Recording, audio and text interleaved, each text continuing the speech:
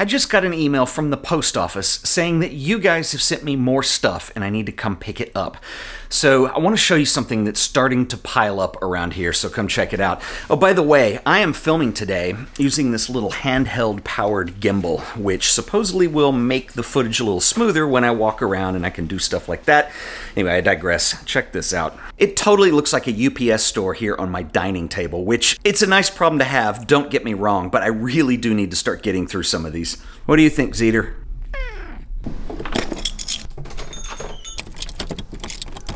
Hey, check it out, it's Virgil. You gotta meet this guy. So this little guy's name is Virgil. He actually lives in the bushes, but he likes to come up here on the stoop and get a little bit of sun sometimes, so he's waiting for the sun to come out. So in case the cats weren't entertaining enough, we also have a little lizard.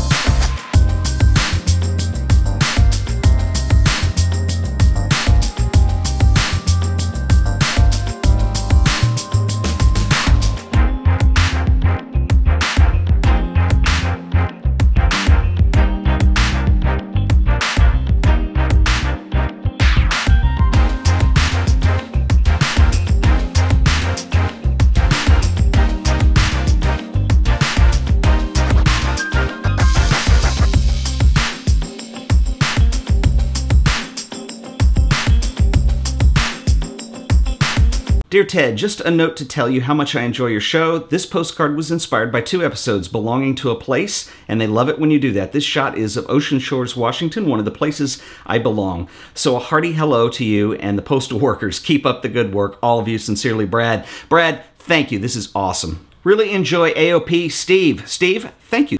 A recent history of video production. So back in 2008, when I started making these videos, that was a very interesting time because we were right on this cusp of technology. Cameras could shoot HD, they had become fairly affordable. You had computers that could handle the processing power to edit video and render video. You had things like iMovie and Final Cut Pro that had come out, and that was just such an interesting time.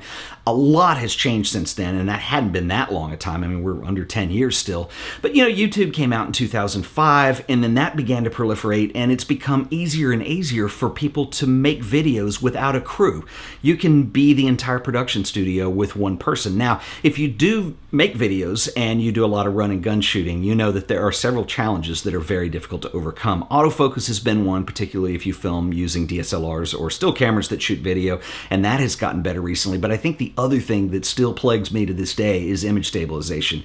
And you have 5-axis or 3-axis or whatever built into cameras now. Sometimes it's optical image stabilization that's in the lens. Sometimes you actually have it in body.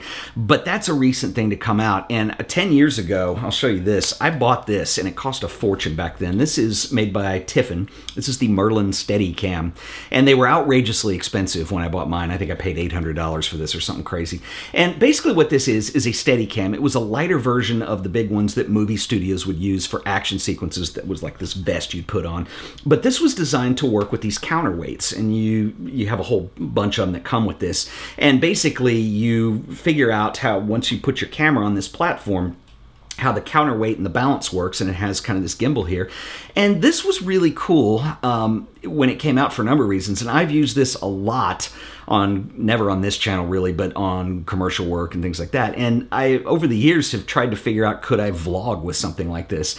Part of the problem is, even if you can get a camera on this and stabilized, it takes forever to set up, and it's really janky because there's a second part of this platform that grabs onto here, and if you have to change your battery or change the card, you have to pull this off and then put it back on, and it's really pretty much a mess. You can still get these. They are considerably less expensive nowadays place. I think you can get them for between $200 and $300. But, you know, this worked for me for a long time, and it didn't work so much for shooting oneself, but it worked when I wanted to do moving sequences. And, you know, you get your technique down, and it worked pretty well. I just could never get it into something that I could actually vlog with. This is the Joby GorillaPod, and I have used this a lot.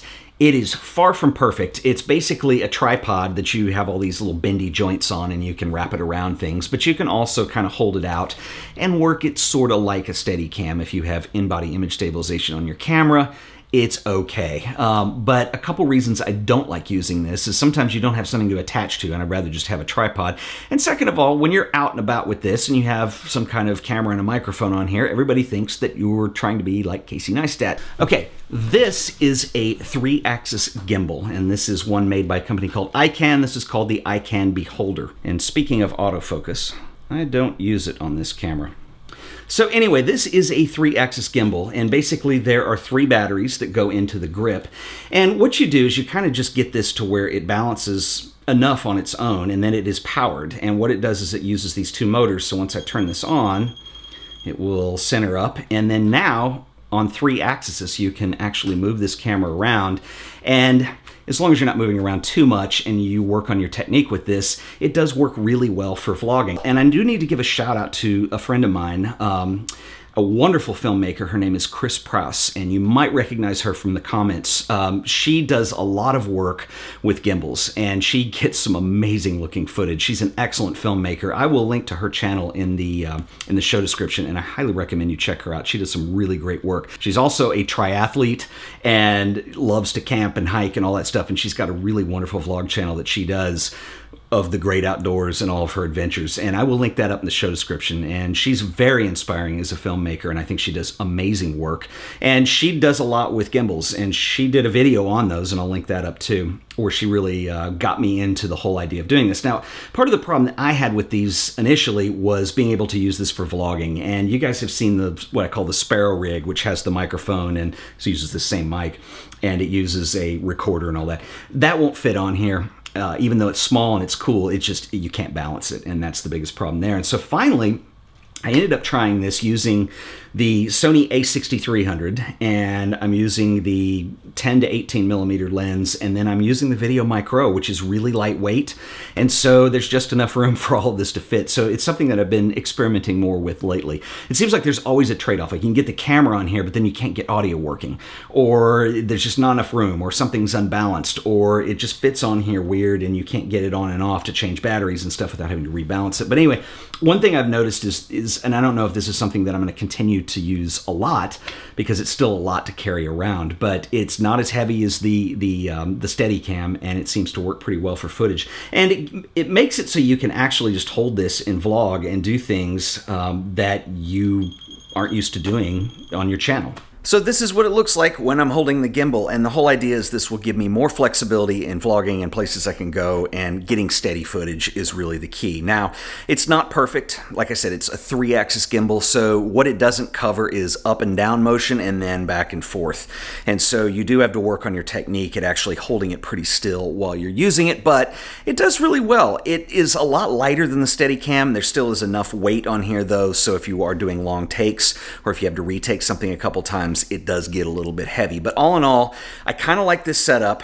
The other big drawback is I don't have a monitor. If you have a flip monitor and you try and put it out to the side, it throws the balance off, and I can't flip it up over the top because that's where the microphone is. But anyway, it's not the perfect solution, but I'm going to experiment with a little of this and see if it's something that I can use to enhance what I do. We'll see. Who knows? Anyway, I'm going to take this out tonight and try it out a little bit, because when you actually have stuff and you carry it around and you try to use it, that's where it gets a little different. So anyway, I have a lot of mail coming up in future videos, so I can't wait to share some of this stuff with you and get to it.